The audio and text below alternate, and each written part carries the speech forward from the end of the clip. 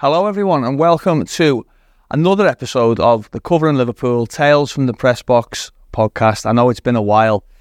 Like Liverpool's midfield and defence, we've suffered a little bit with regards to the schedule of late, so we've not been able to get guest time, studio space, just time to do it. But it is Christmas and we have got guest number 5 and one I've been really looking forward to speaking to. I've been trying to get him for a while. He's just told me he doesn't like to do these kind of things, so I do feel a bit privileged and I know I am going to get the best of him despite his reservations. So it's Neil Atkinson, co-founder of the Anfield Rap.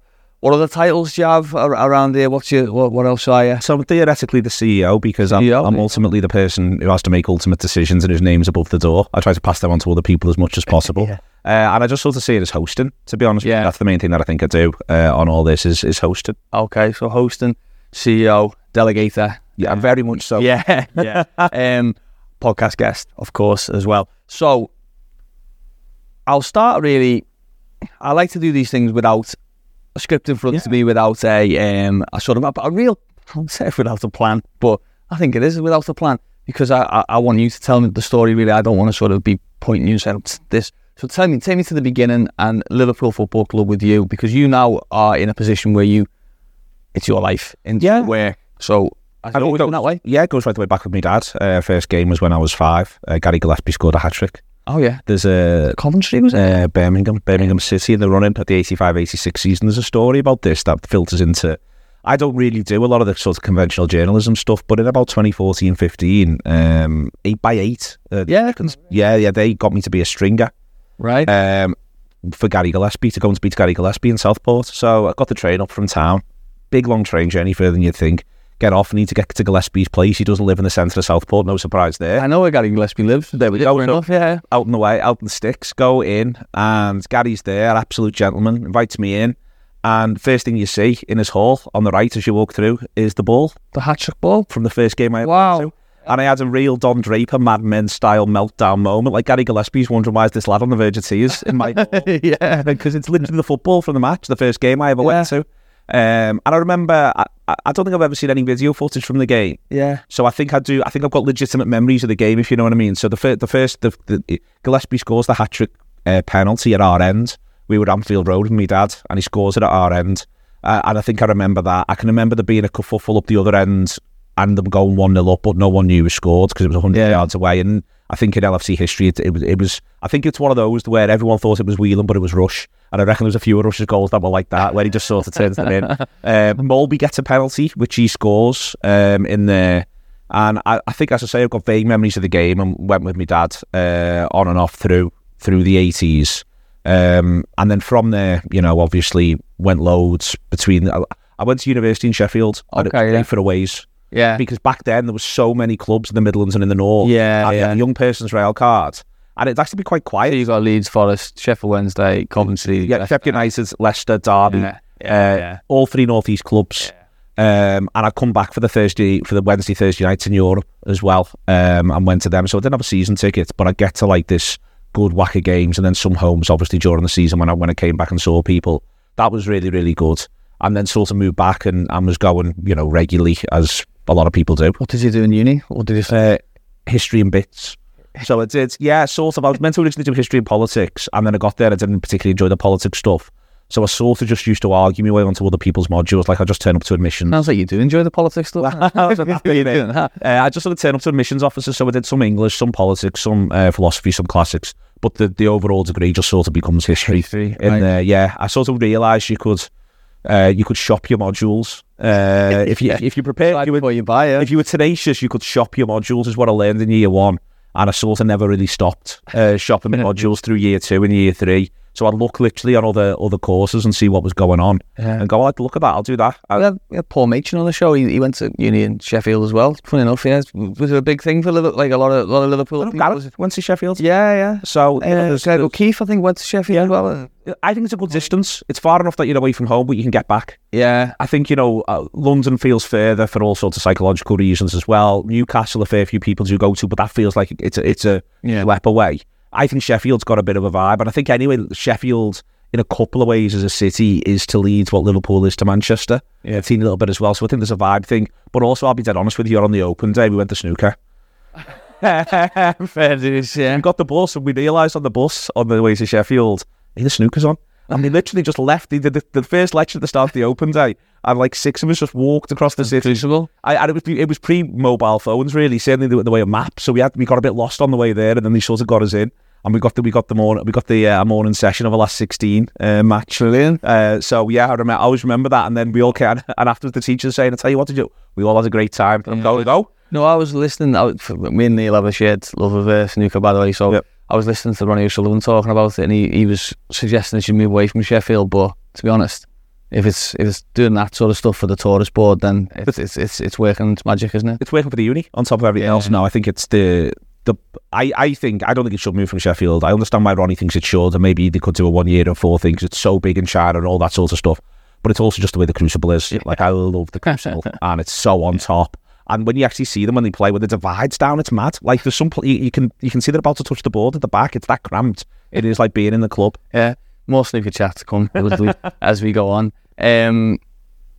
Take me back to your relationship with Liverpool and media. So how do you, what was it like as a teenager, as a youngster? Where are you someone who consumed everything to do with Liverpool magazines and whatever? I mean, wasn't podcast, but radio, phone in. I loved the radio. Yeah, I loved the radio. I still in loads of ways my first love. I loved Merseyside, loved City, loved 5 Live. I loved Danny Baker on there as well. The 606 stuff, but also Danny Baker's own show that always was football tinged, but wasn't football dominated.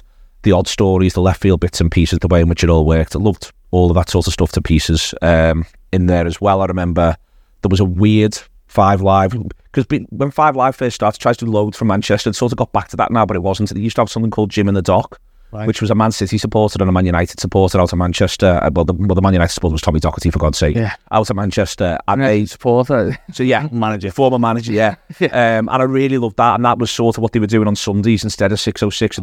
And that was, again, it was a bit more sort of flight to fancy. In a really weird way, Mark Radcliffe sort of falls into this as well, even though, again, football's present, but it's not a massively football thing.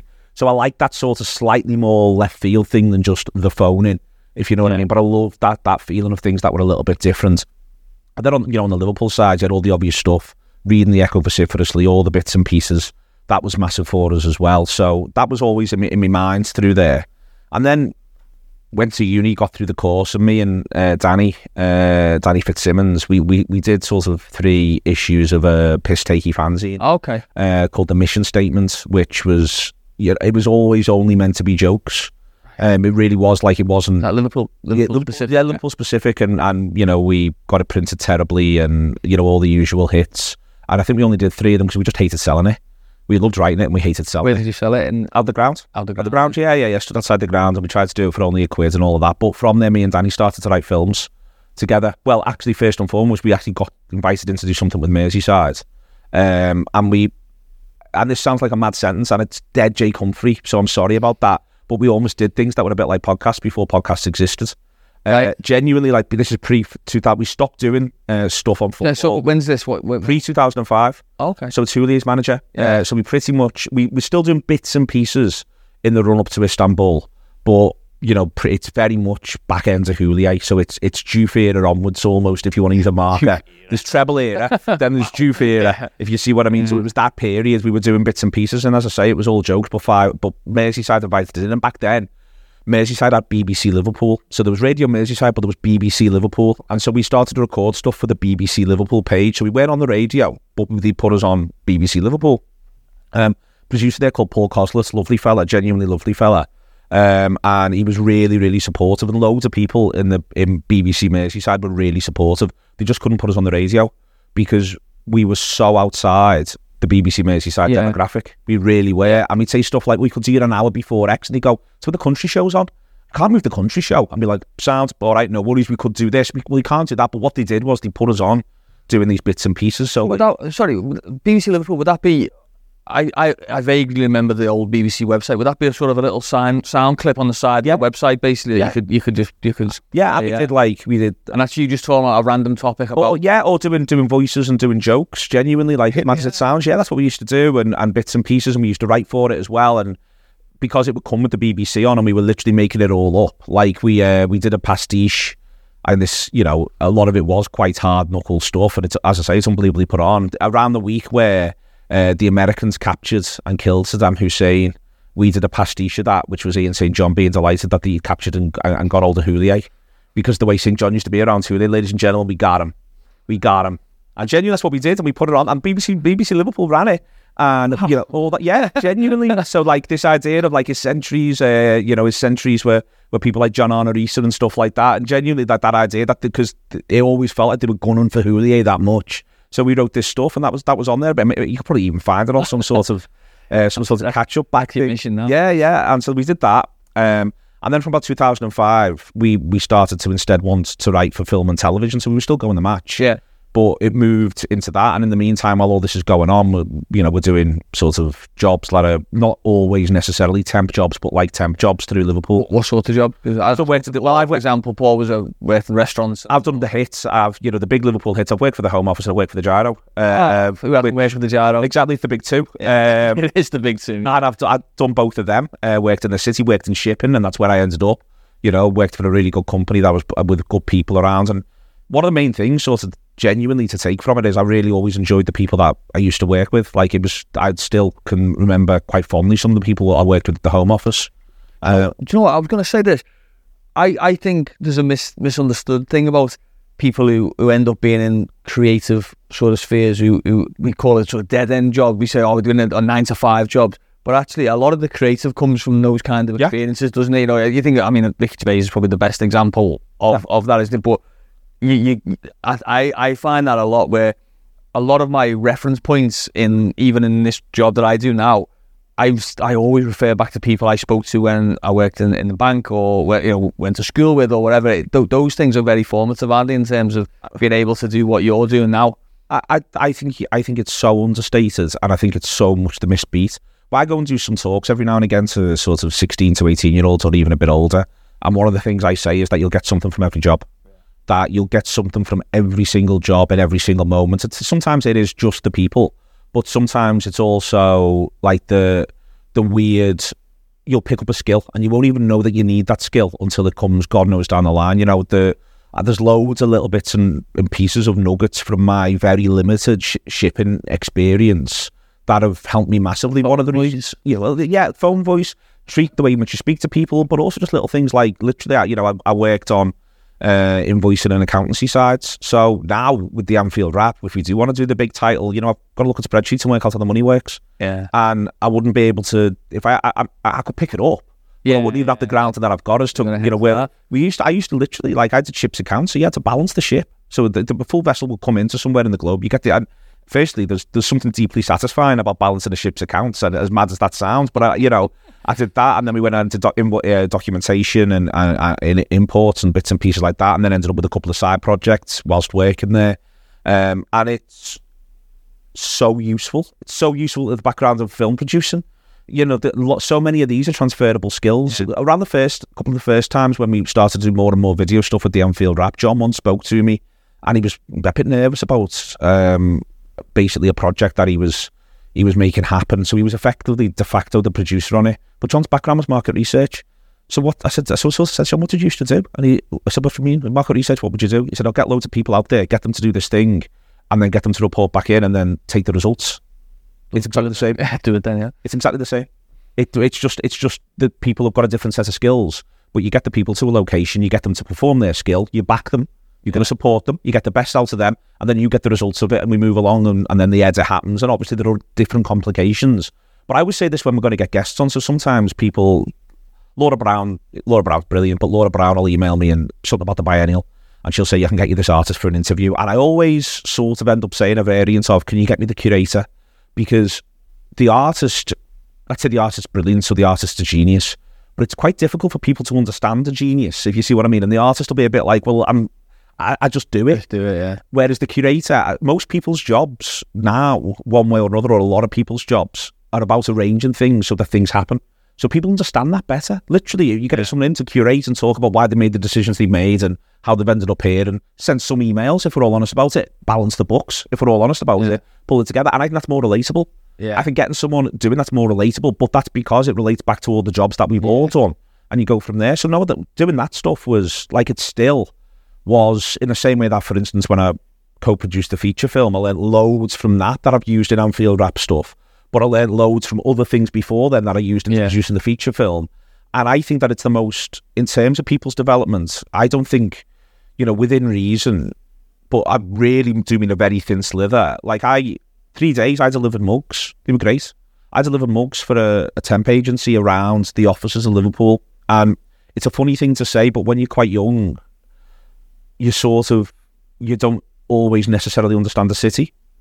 And so I went to so many offices, delivered so many mugs, and it's mad to say, but it really helped me understand the geographical and business layout of Liverpool. Because on the way in, I looked at where all the businesses were, how all these interact with each other. This one's just around the corner from that one. And it sounds like a really weird thing, but part of my knowledge now of this end of town where we sit and shoot, obviously I've now worked here for God knows how long, but back then I hadn't.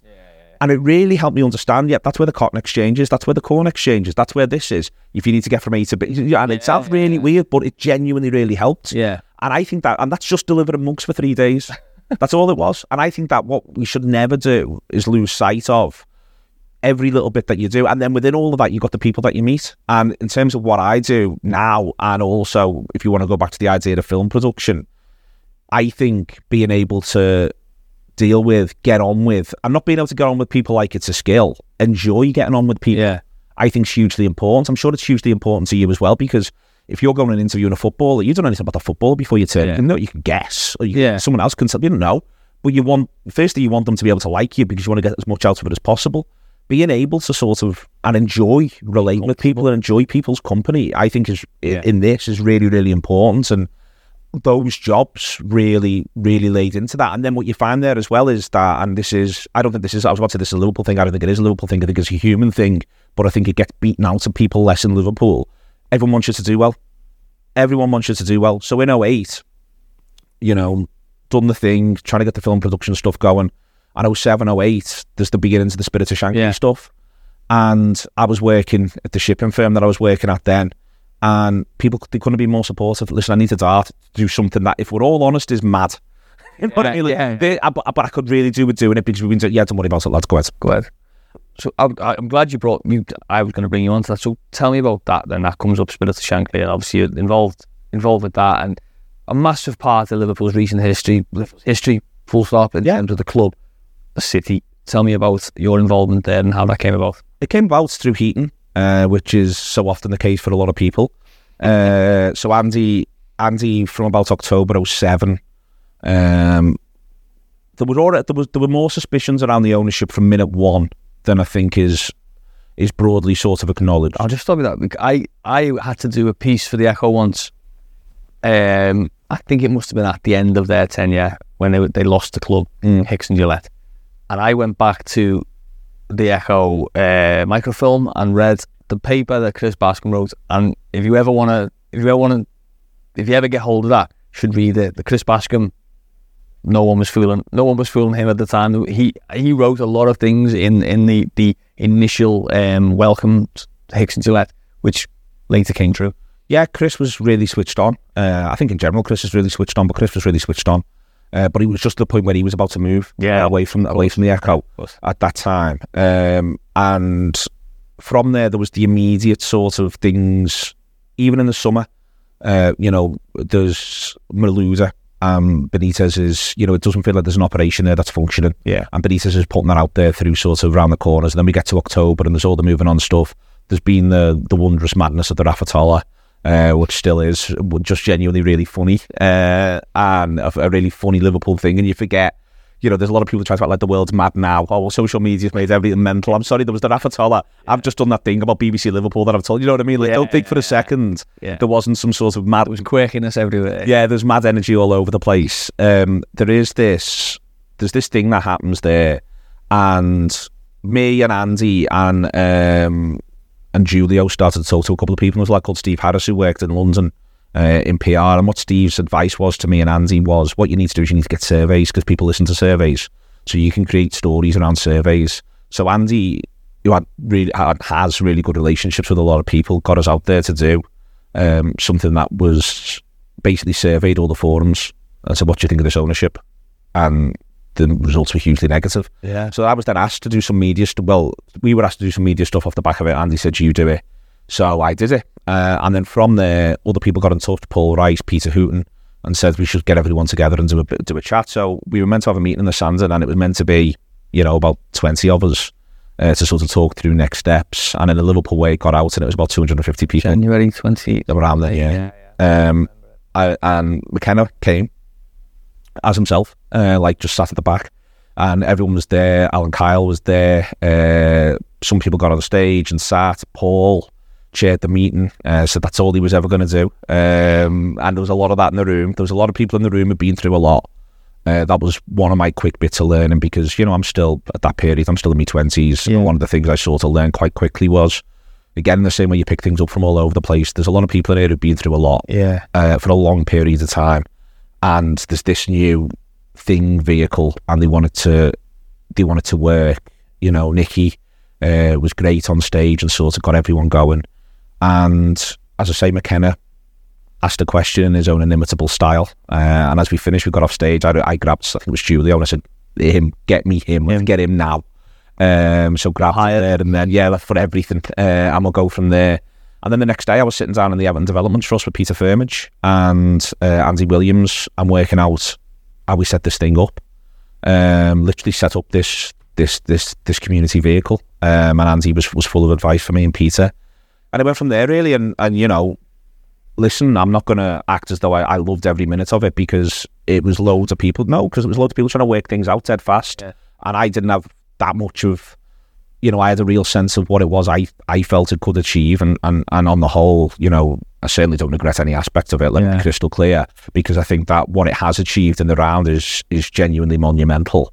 So I'm proud of my limited involvement in it for the first sort of 8 months or so. What was your title? Well, I became chair at one point. So first of all, I was doing media, and then Nicky was finding it all a bit hard, and there was a lot of push and pull. There was a lot of long meetings. There was a lot of people finding themselves being quite emotional within those meetings. A lot of energy needed. Yeah, a lot of energy needs to get the thing going, and then to go into the media stuff, and then there's what's right and what's wrong, and people are trying to work each other out, and occasionally people were falling out a little bit. There's funny stories around that as well, that I would laugh with the people themselves now if I saw them, but I don't want to do them on camera because it could come off so it's cruel and unkind.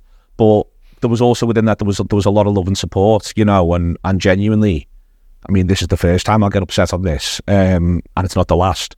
Paul Rice, I love that. I should point out some of the people that you are referencing there. Obviously, Paul Rice no longer with us, but someone who huge sort of almost every day. Yeah, at Central Station. Yeah, and doing this. I told you to upset, and this is why I don't do this sort of thing. All right. Doing this, see it there with Paul, and I just think, on good days, done well today. That's it. Yeah. And as I say, I've never really talked much about Paul, because I left doing active stuff with SOS. Paul got me back in to try and do something else, and there was a little bit of a kick-off around it, but we always stayed sort of in touch and quite close. But he was so important. Yeah. And people, in a way, don't really... There's in this city, there's a bottom-up storytelling, and Paul was so important around that. So yeah. But it comes back to what we were talking about earlier about meeting people, knowing how to speak to people, knowing how to find a level to relate with people, and then you find doors open somewhere down the line, or people they'll give you a leg up somewhere else. I always, I'm sure you get the same. You must get guys in the work experience. I get a lot of people email me and say, give me some advice. I always find it really difficult to start afresh. So I always say, can you send me some questions? But I always think, actually, I end up saying the same thing no matter what the questions are. And one of the things I always say is just be sound to people.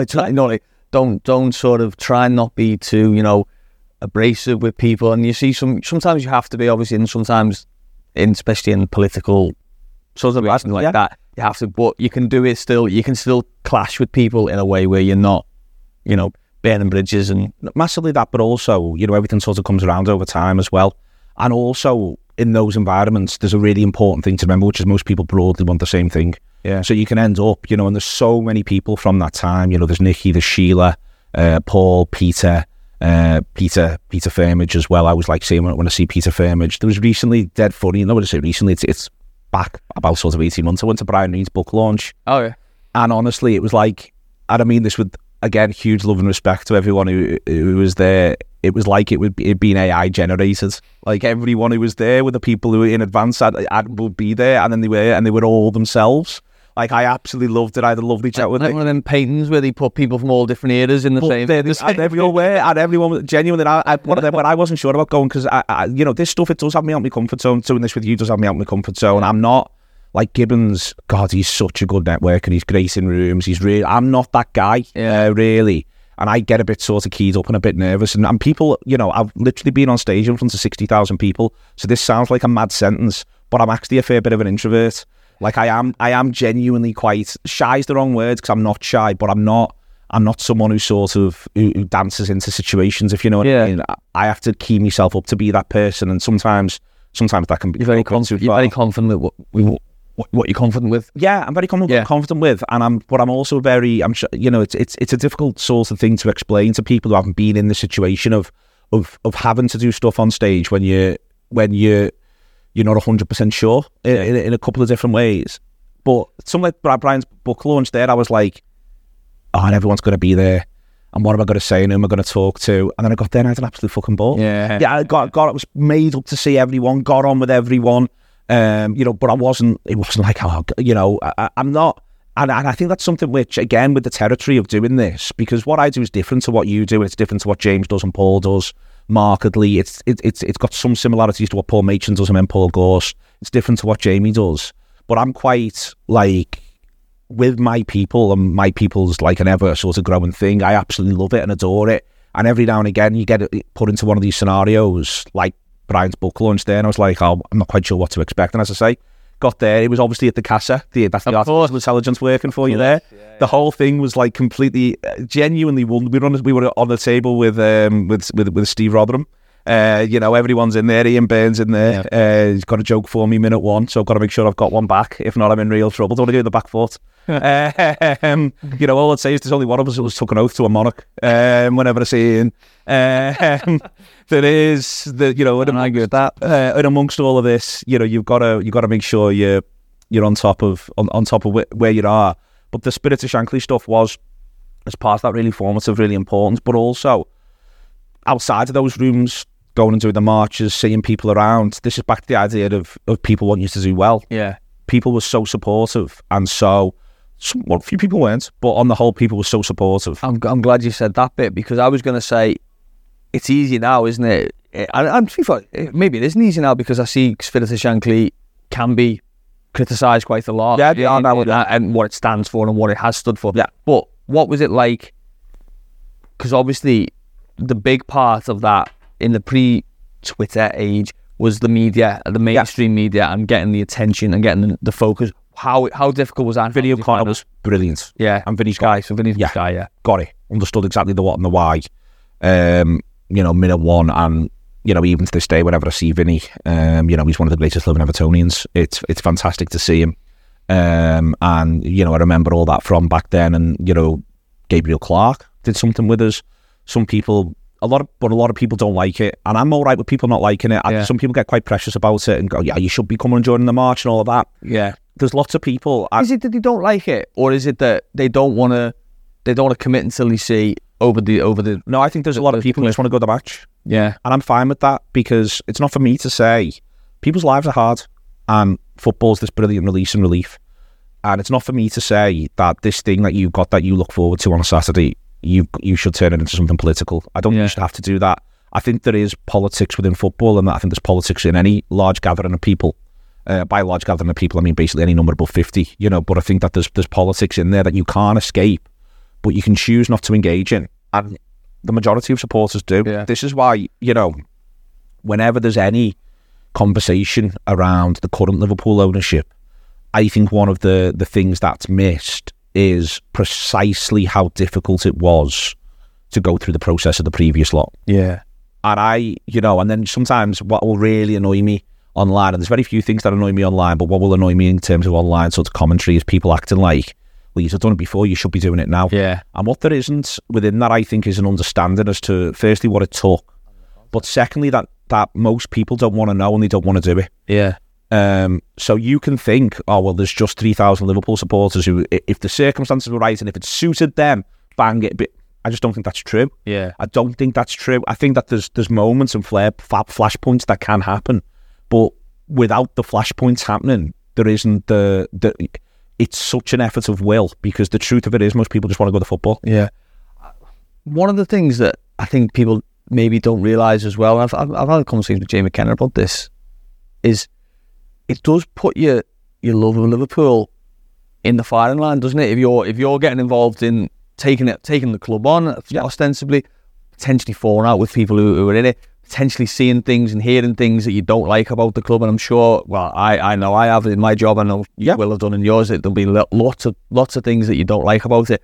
Did that ever come into it, that you're starting to think, do you know what, when all this is over, whenever it is, I don't know if I can be bothered going to, that's part of why it wasn't just the club, it was also just football. So part of why by the time we get to the start of 08-09, I'm very much, I'm no longer chair, and I'm on the march. There was the march the day they beat United 2-1, 08-09. Yeah. Coughton Babel score. And there was a march that morning, and I was on that march, and I remember just being genuinely relieved I didn't have to do anything else. That I'd done that bit, and I was happy to do that bit and be part of that bit and chat to people on that. But now the match is on, and I'm watching the game, and then I'm out afterwards with my friends. Yeah. Genuinely, and it was a great night out, that one, actually. I remember we went back in John, I was watching Match of the Day, laughing so much our faces hurt. After it went 2-1, I genuinely remember waking up the next morning with sore cheeks from too much laughing. And there is that sort of, that is part of it, but also it's not, and I want to be really clear that whilst online tools are now a really important part of activism, all forms of activism, they're not the end of activism. There's so much other things that are required. And again, I think that's almost one of the things that's missed. And I think that's, if people feel genuinely, I'm stunned. I'm not stunned, but I think there's a really salient point that when there was minor bits of people having a bit of grumpiness with the ownership across the last couple of years, one of the things that shocked me was no one offered to come in here in person and talk about it. Not one soul. It didn't turn anyone down, and I wouldn't. Yeah. If there was a plan, I had an idea. Yeah. If there was a planned march and someone wanted to come in to explain why they were going to do a march against the current Liverpool ownership, and they asked to come on the Anfield Wrap, I would never say no. Yeah. But they'd have to come in. No one did. They'd have to come in. They'd have to be face to face. Yeah. It'd have to be real. Yeah.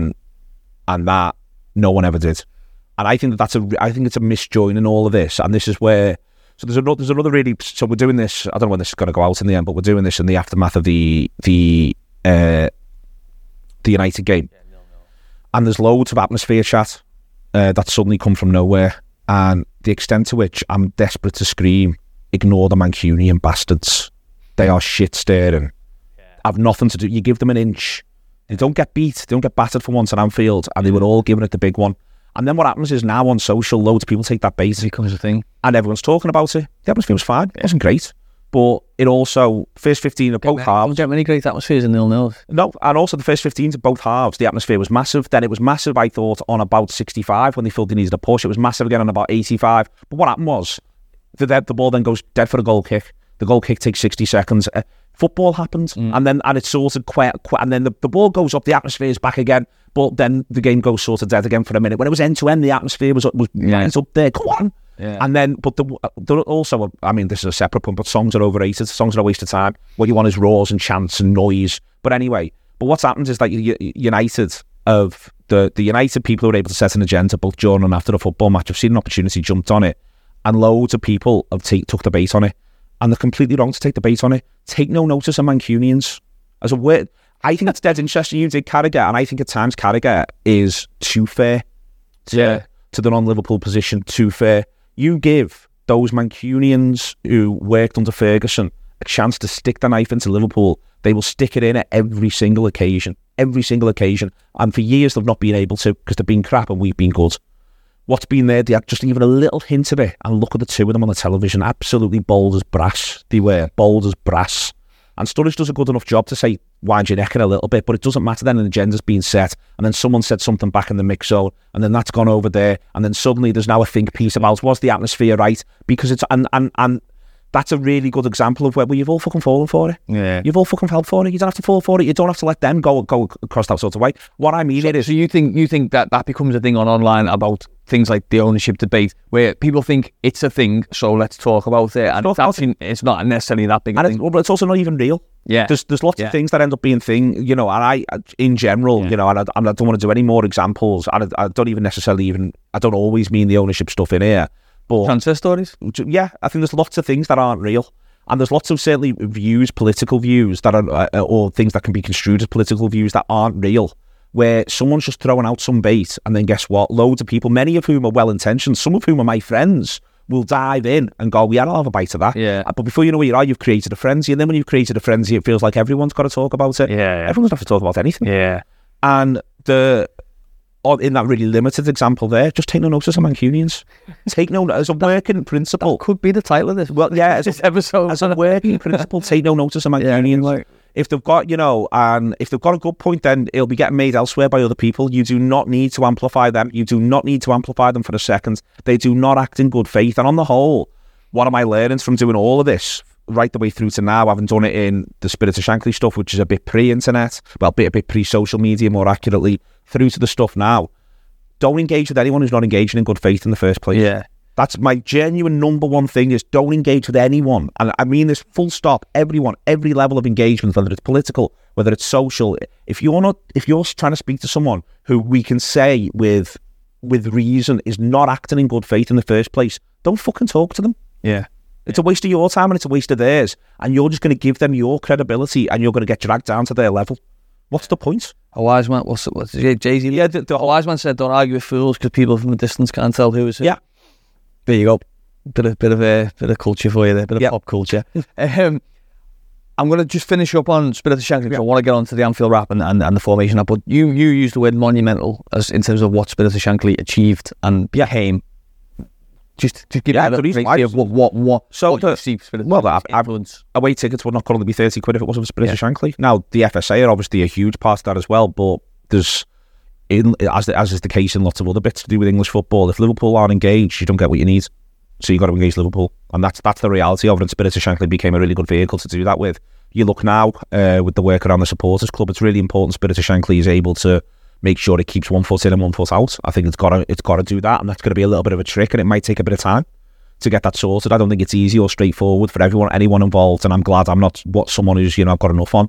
I'm glad I'm not someone who's got to sort of try and tread that one a little bit with them. But you just sort of think about the recognition and the credibility that the organisation's managed to have for itself, which I think outstrips the recognition and the credibility of any other major supporter-based body, with the exception of the FSA. Yeah.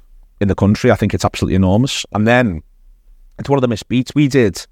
One of the things that's most ever cost us subscriptions, the Anfield Rap, was when we live streamed stuff the day before the £77 walkout, and then the aftermath of the £77 walkout. So we had walkout. So we had something with Graham from SOS, one of the lads from 1906, I think, and someone else in. And we made it work upstairs in Motel, God knows how. I mean, we're terrible at tech, which is ironic given the nature of the company, but Heaton pulled it through. And we made it work. And loads of American supporters didn't like it. So that was January 2016. That was Sunderland game, wasn't it? Yeah, January, February. Yeah, when ticket price. Who was manager? To the Jürgen was manager. Jürgen was manager. Jürgen was manager, but Jürgen wasn't there, I don't think. No, he had appendicitis. Yeah, convenient, that wasn't it? Yeah.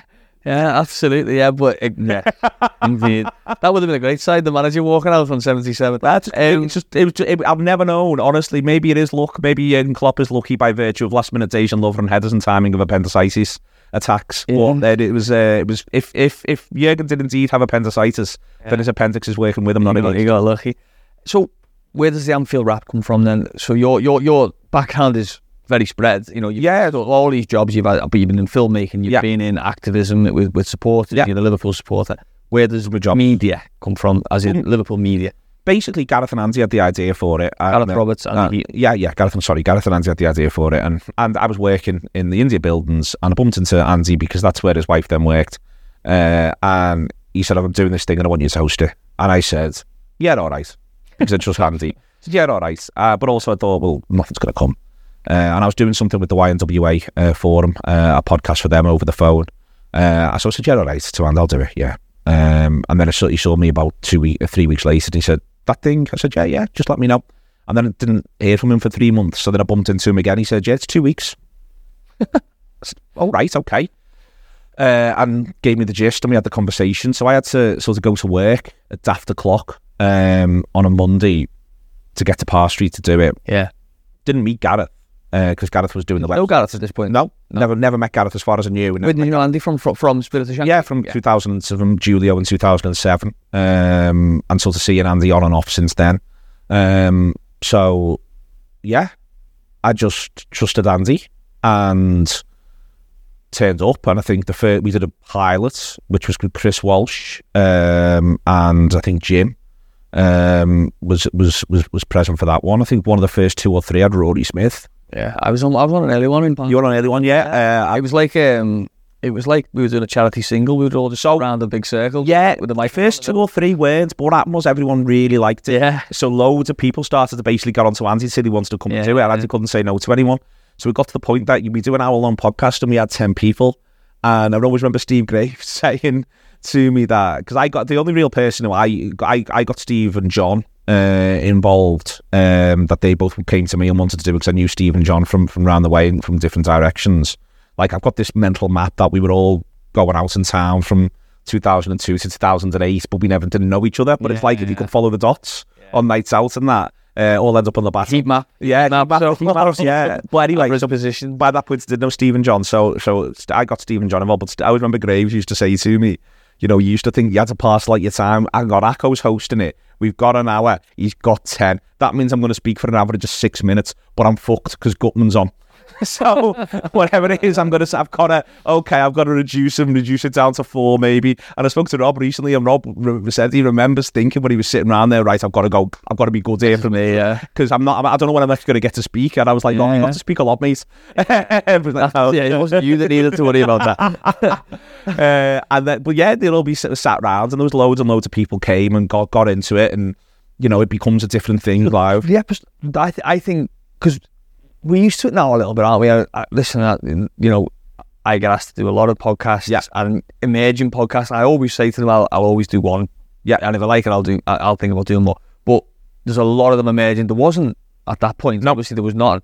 But what really helped you guys, I think, one, I'm going to ask who done the name, because I remember the Twitter accounts appearing and thinking, I don't know. It was one of them. Any of Andy, Ian and Gareth may well have come up with the name. I'm not quite sure which of them. Yeah, I'm not quite sure which of them it was, actually. I should probably know that. I've probably been told, but I don't know what the answer is now. And the other thing is, obviously, the one, I don't know what episode I was on, but it was definitely, it was in Parr Street, and there was a lot of people in there. But one of them was Ian Brody from the Light and Seeds. You had Rafa Benitez on early.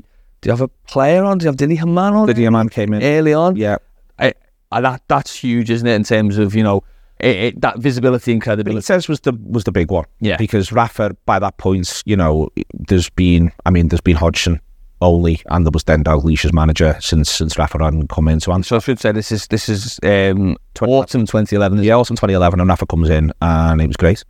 He was really good. It was a real shock because we didn't tell anyone. Me and Andy knew, and Andy was bringing him in during the show, and we recorded everyone being stunned. It was Rafa. And then he was really good on the show, and he was great afterwards as well. And I think I'd go on and interview Benitez on another couple of occasions, which I really enjoyed. I mean, try and tell him he got his European Cup final team wrong in 2007. That's a laugh. Yeah, you told him that. That's right. Yeah. I knew that when it was 3-0 at half times. No, 2007. Oh, so right. 2007. Yeah. Okay. Yeah. And he very patiently explained to me why I was wrong. There is, you know, but no, that moment, and I think it was a real sort of, it obviously grabs attention and all of that, and that's, you know, that's part of what you want, but you also want to get to do it. For me, the biggest thing was in person. Yeah. There's two things that are really important, but for me, I'll come on to the second one in a minute in terms of where we are now, but for me, the biggest thing was in person, because everyone was trying to do stuff and it was all remote, and I think even, you know, going sort of 6-7 years on, and even now, there's a wide number of podcasts, and I think it's better now, obviously, because the technology's better, people are more used to it. People understand the rapport. It's not always, you know, I still do a couple of shows quite regularly on Zoom. The pandemic happened, you know, it's different now, but I still think there's nothing quite like I agree. The same room. I agree. Yeah, and I think everyone who does it agrees, you know, and I think that some people are fortunate and they're able to, and some people aren't. And the other Parr Street thing was, it was one set of microphones and there was 10 people around it, but Andy had a proper sound engineer. Yeah. And Rich Turvey was really important, you know, and he made it sound. So who was the original team? I think the people of the Anfield Rap. What was the original? It was the four. It was Andy, Ian Maloney, Gareth, and Jim Boardman. Yeah, they were the four who were pushing out there for the first sort of year or so, and then we began to sort of shift and change, because the next thing that becomes really important was the radio show. Yeah, that was in loads of ways. First and foremost, Radio City. Yeah, so Steve Hothersall listened to what we do, really liked it, and Steve basically creates a slot for us. Might be the nicest guy in media, Steve. He's incredible. No, he's incredible. I think he's not. I think he's really shrewd as well. I don't think it's just, you know. Yeah, he's not pushover. He's no pushover. No, he's no pushover. He's switched on. He's got a really, really good brain in a number of different ways, and he saw that there was this thing, and that's what, for me anyway, that's what changed it. Because to go back to bits and pieces of where we started, suddenly it was getting to do the radio, and then the next step of the radio is we shift from it being a recorded show to it being a live show. Yeah, and it was the most fun I have ever had in my life. Really, yeah? Yeah, I love live radio. I love live radio like the one... I mean, no, let's be clear about this. You know, I've nearly had a cry once during this, and I'm a man who's tinged constantly with regret and remorse. So I'm not going to say my one regret. I'm filled with them. I lie awake at night and think of the thousands of them. But my biggest sort of thing that I wish I could do that I don't currently get to do is live radio. Yeah. I love it. It's hard to put into words why and how I love it. I love it in an Orson Welles way, which is remarkably pretentious. I love it in the getting to do the direct speaking sort of way. We used to play with the form so much, because the other thing that happens in the radio period is John happens. So John was doing shows with us, and John brought jokes and an energy that no one else had brought really up to that point. But then me and John get to start to do the live radio. Yeah. And that is an energy which I just think... You know, we did the live show in Bray and we did this live radio thing together, and it was just game changing for me. Yeah. And then it gave me this person to bounce off, and then within that as well, Steve was so important too, because Steve was you know, he was doing his work with the Echo, and that meant he couldn't be as involved for a variety of reasons. But Steve was really, really important as well. Steve Graves. Yeah, Steve Graves, in terms of the fact that Steve also just got it. So Steve, you know, he doesn't come over as gregarious a personality as John. I mean, very few people do when you put him in that setting. But Steve had that sort of rambunctious energy of, hang on, they've given us this hour to play with. I've got ideas, what can we do? I've got other friends in other bits. You know, it's really interesting. My old friend, John Furlong, John was always full of ideas of things that you could do. And then this thing happens where we get this live radio slot. And what I've got in my head is, I want it to be the best thing on the radio. I don't want it to be the best thing on football radio. I don't want it to be the best thing on Radio City. I want it to be the best thing on the radio, all the radio. Yeah. We're on at 5 p.m. on a Friday, so we've got to be better than PM on Radio 4. That's the aim, that's the bar, got to be better than Radio 4. And then loads of times we were. Yeah. And it's hard, like, it's now, again, it's not dissimilar to the thing when you were saying, you know, the shock at the Saddam Hussein parallel. Like, they did things for us, like they did, things happen, like the Suarez report into the bite on Ivanovic is released at 4 p.m. on a Friday, and we're on at 5. Oh my God. There's something else that occurred to me today, and the fella's passed away, which can make this seem a little bit grisly, and it's not meant to be, but in the early part of the internet there was loads of weird rows between long-standing legacy journalists and newer, younger people, and there's a really weird row online between Ian McGarry and Ed Malyon. And Ed... Now, I mean, Ed's left to the position, but he was the editor of The Athletic. So to think of that now and think of where we are now. Yeah. But we're on the radio, so we did a thing, because one of the things it turns into was Ian McGarry saying, well, I don't know what you were doing last night, but I was having dinner with Didier Drogba. So we got loads of people, including Rory Smith, we rang them up and asked them what they did last night. And they said what they did, and they talked about it, and we went, well, it's not as good as what Ian McGarry was doing. He was having dinner with Didier Drogba. And then we got the next one on, and the next one on, and the next one on. We took the joke to absurd levels. And I think Ed was almost embarrassed by it, you know what I mean? Yeah. Ed was probably like, I just could do with this going away. I'm trying to have a career here. And we just didn't care. Yeah. And, you know, we just hammered that joke, hammered this, hammered that. Genuinely, we used to do blank traffic. It's a nightmare on the Strand. That's not black traffic, is it? That's unfair, guess. Because it would have been... And he wasn't able to see from the radio. Exactly, that's what we used to do. And we just had this space and this thing.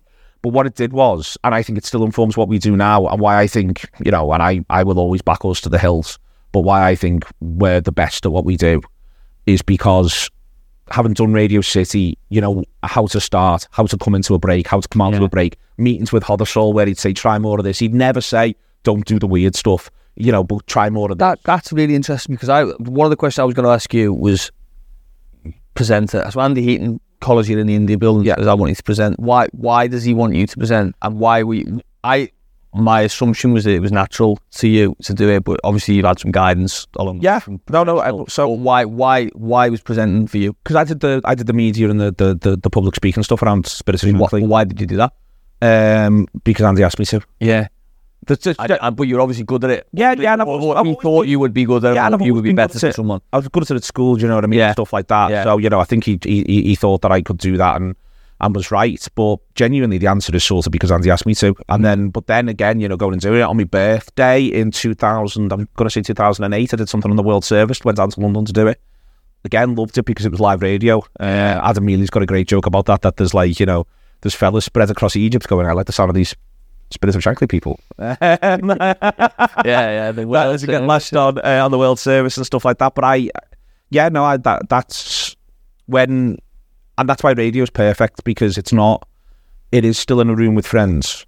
You know, it's not loads and loads of people. And as I say, I've now spoken in front of loads and loads of people, and I've spoken in front of people in the past. I just see it as a different thing. Yeah. Whereas having the discipline to do the presenting and simultaneously have the ability to communicate the intimacy of these are people who are getting on with each other, talking to each other.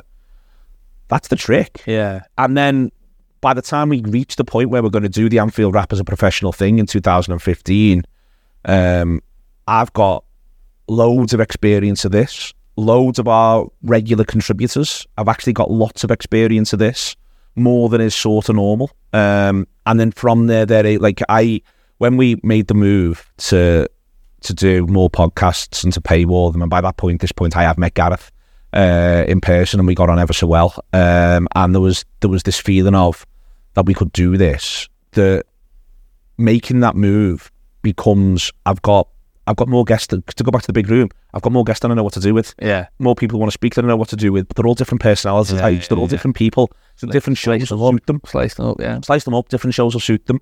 This guy will be good at this person will be good at this woman will be good at this will work this way, this is how this is going to be. And that, having all of that, but also where we still put new people on all the time, but where from sort of day one knowing I've got 25 here, if I do 12 shows, this is the way it spreads, this will work. Yeah. And I can trust their competence. Yeah. And also not just their competence, the quality.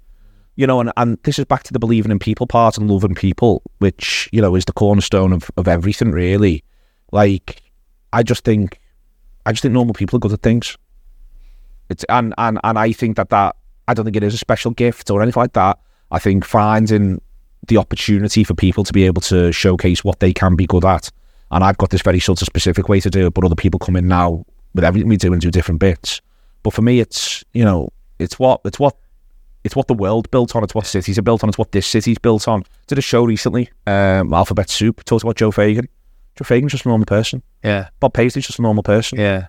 But Bill Shankly's just a normal person, and Bill is now, you know, in the way in which everyone conceives of. Yeah. But he's just a normal person who ends up with a couple of opportunities that he absolutely makes the most of, and then he creates a circumstance where Bob Paisley steps in and makes the most of his incredible ability, and then he's one of the greatest football managers in the world ever. And he comes from Hetland Holland. When you go up there for an away, the mayor gives a speech because they're so proud of him, but he's just a normal person. And I think within that, Joe Fagan, you know, the same thing applies. Ronnie Moran, the same thing applies. You keep going through this.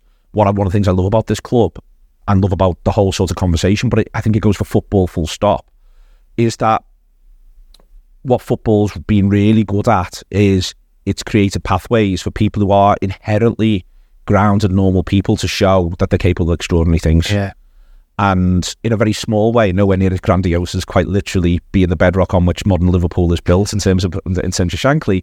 But I like to think that we're in a position to be able to do the same thing with people who come in and do bits and pieces around work experience, people who come in and contribute to shows. Some people contribute to shows simply because they enjoy it. Some do it because could be a pathway for them. Some do it to find out if they can do it. Test themselves, you know, run the ropes a little bit, you know, all that sort of stuff. But I believe I believe in people, like, you know, and it's the one sort of constant all the way through. I firstly believe in people, and I think people want the best for each other. I think those two things are the truth, and people's ability and their ability to want the best for each other gets beaten out of them by life. And they get told not to believe in themselves, and they get told that that selfishness is the better way, or that, you know, just don't care about that. You know, all that sort of stuff happens to people as they go through life.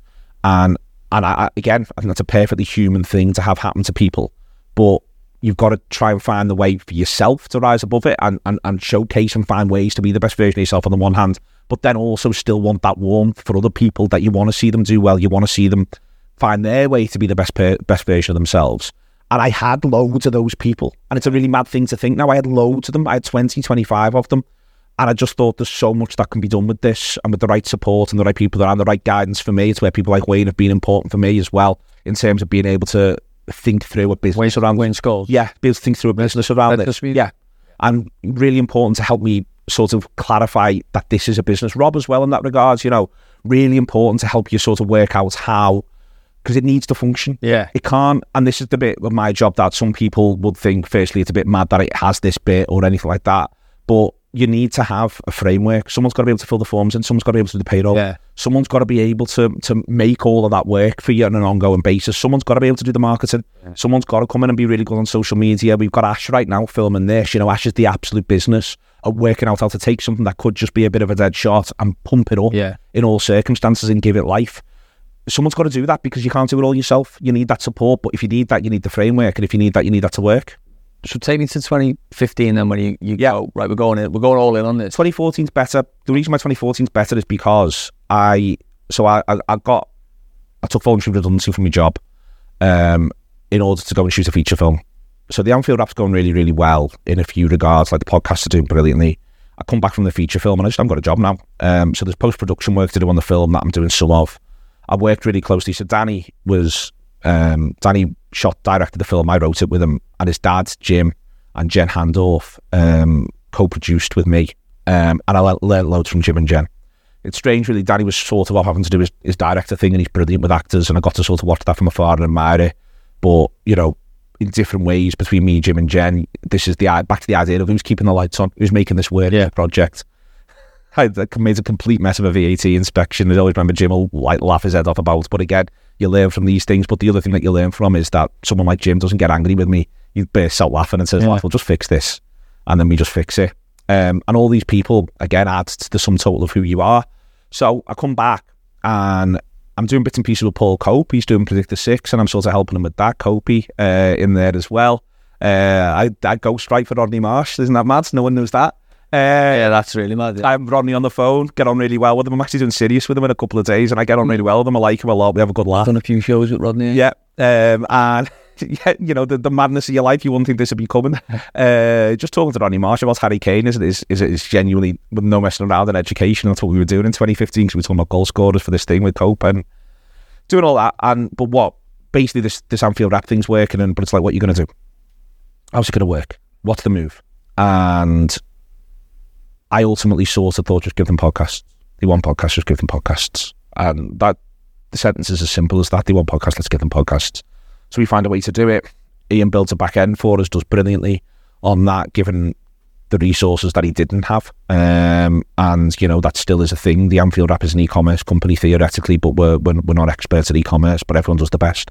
And we push ourselves through, and we launch it for free first week of March. And in 2015, and we start to paywall all the new content. We picked the Monday after the FA Cup semi-final, because Liverpool are bound to win. That's the fifth. Yep. And we do that, and then there's something else that we're doing in the background. So Gareth leaves his job to look after it full time. John's in the process of sort of exiting from his, but me and Gareth go and basically do a load of work on the Heysel Stadium disaster, which is still amongst the things I'm proudest of. 30th anniversary, wasn't it, in 2015? And still amongst the things I'm proudest of. We went and interviewed a load of people. We met Jeff Pearson. We got loads of documents from him in Manchester. Jeff was great. Me and Gareth just absolutely, in between doing these podcasts, I haven't got a job. Samantha is supporting me.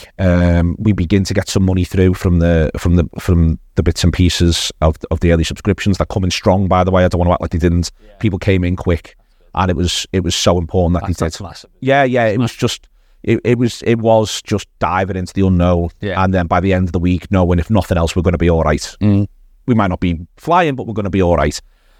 I mean, Gareth, go away and we do the Heysel stuff, and we do some podcasts around, a couple of podcasts around that, loads of interviews, bits and pieces, get Italian people involved, and it genuinely is one of the things I'm proudest of, but also it straight away gave me a sense of, right, this is what we can do. This is what, if we can devote full-time energy, this is what we can do. Yeah. And also, not everything that we do or have to do needs to revolve around the idea of the bottom line. As long as we're secure, not everything's always got to be about the bottom line. And it's quite an early sort of window into, I sometimes laugh when I do talks about what it is we do and all of that. Like, you think you run a podcast company and then you realise you wake up one day and it's a bit of a civic institution. And that, again, can sound really self-aggrandising and almost, a bit pretentious, but it's not. Like, people come to us all the time. Can you support on this? Can you put the word out about this? Can you do this? Can you do this? And it's why it's got to be here now, and it's not, again, that can sound like... So there's other companies, and I don't really want to name them, but it doesn't take much of a guess, that have been in a similar space to us in a national way. And what I'm always intrigued is you'll sometimes read that they've brought on 140 new employees, and then 18 months later you'll see that they'll let 160 people go. Yeah. And I'm fine with that. Like, that's literally how capitalism works. And if you want to take those chances, that's fine. But that's not what I'm doing.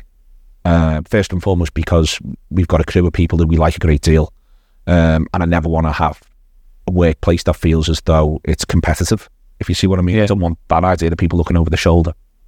But also, what I never want to do is risk the ongoing functionality of all of this.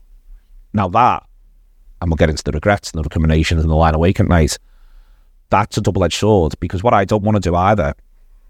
Do you go to the cinema?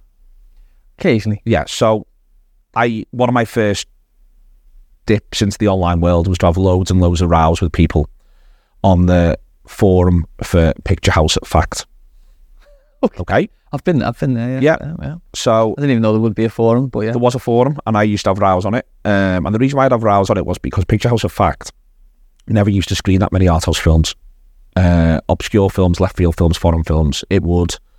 So picture houses, and I apologise to people at Picture House if I misrepresent them. Picture houses across the country, you go to the Cambridge one, it will be screening 2 or 3 films that you couldn't get outside of London, but you come to Liverpool and it's showing Harry Potter. Yeah. But Harry Potter's on at the Odeon. Yeah. And my argument and my irritation, and the thing I lie awake at night worried about with the Anfield rap, on the one hand, is my irritation with Picture House of Fact was that when, for instance, a film, to go back years, like Senna, great film. Yeah. But it's a documentary, it's a bit of an art house film, and it's a hit, and everyone goes to Fact to watch it. Yeah. But they're also showing Harry Potter. If there was an art house cinema and it was showing Senna, it wouldn't do the numbers that Picture House of Fact's doing. They're occupying the space. Yeah. But something like that pays for your year when there's only 8 people in watching this Hungarian film. Yeah. What I never want the Anfield rap to do, and I do worry about it, and I said before about, for instance, people coming in, if they don't like the ownership and stuff like that, I don't want us to occupy the space. Like, I want there to be upstarts. And I worry about this. I worry about it a hell of a lot, genuinely, because for me, fresh voices are so important to a culture. Yeah. You've got to continually have freshness. You've got to have newness. You've got to have regeneration. I worry. I don't want to be... I've felt in the past like my pathway's been blocked by people both in the film world, bits and pieces in the Liverpool world. I felt like you old man, and I am now 42, you old man, you are occupying a space that I could fill. Okay. And I don't want to be a space occupier, but what we do, I think, is really, really important.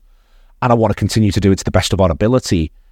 And how do you square that circle? And genuinely, I do, I'm glad Ash is here. Ash gets to hear this because you can also nod at you and say that it's true. I do sort of sit up at night and I do think about this and ponder this question and how this works and what it is that we actually think we're doing and what the sense of purpose is. Because this stuff is the lifeblood of communities, and this stuff matters.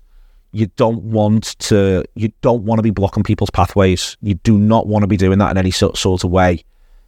I haven't got an answer to this. I'm just a fella talking right now, but you're just hearing my inner monologue. So, it's a tough question. I'm sure you will have the answer. Why does it work? Why does the Anfield Wrap work?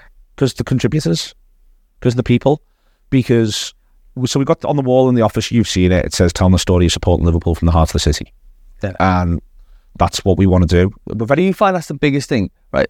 Because you've just been on a North American tour recently. I think American fans in particular, I think it's the city as well as the club, isn't it? It's Liverpool as well as the club. That's not. I don't think that's a bit thing. I think that's a massive thing. The line I've used and in the end was plagiarised by the manager is that Liverpool supporters are journey hunters, not glory hunters. Liverpool don't win a major trophy between 2006 through to 2019. Yeah.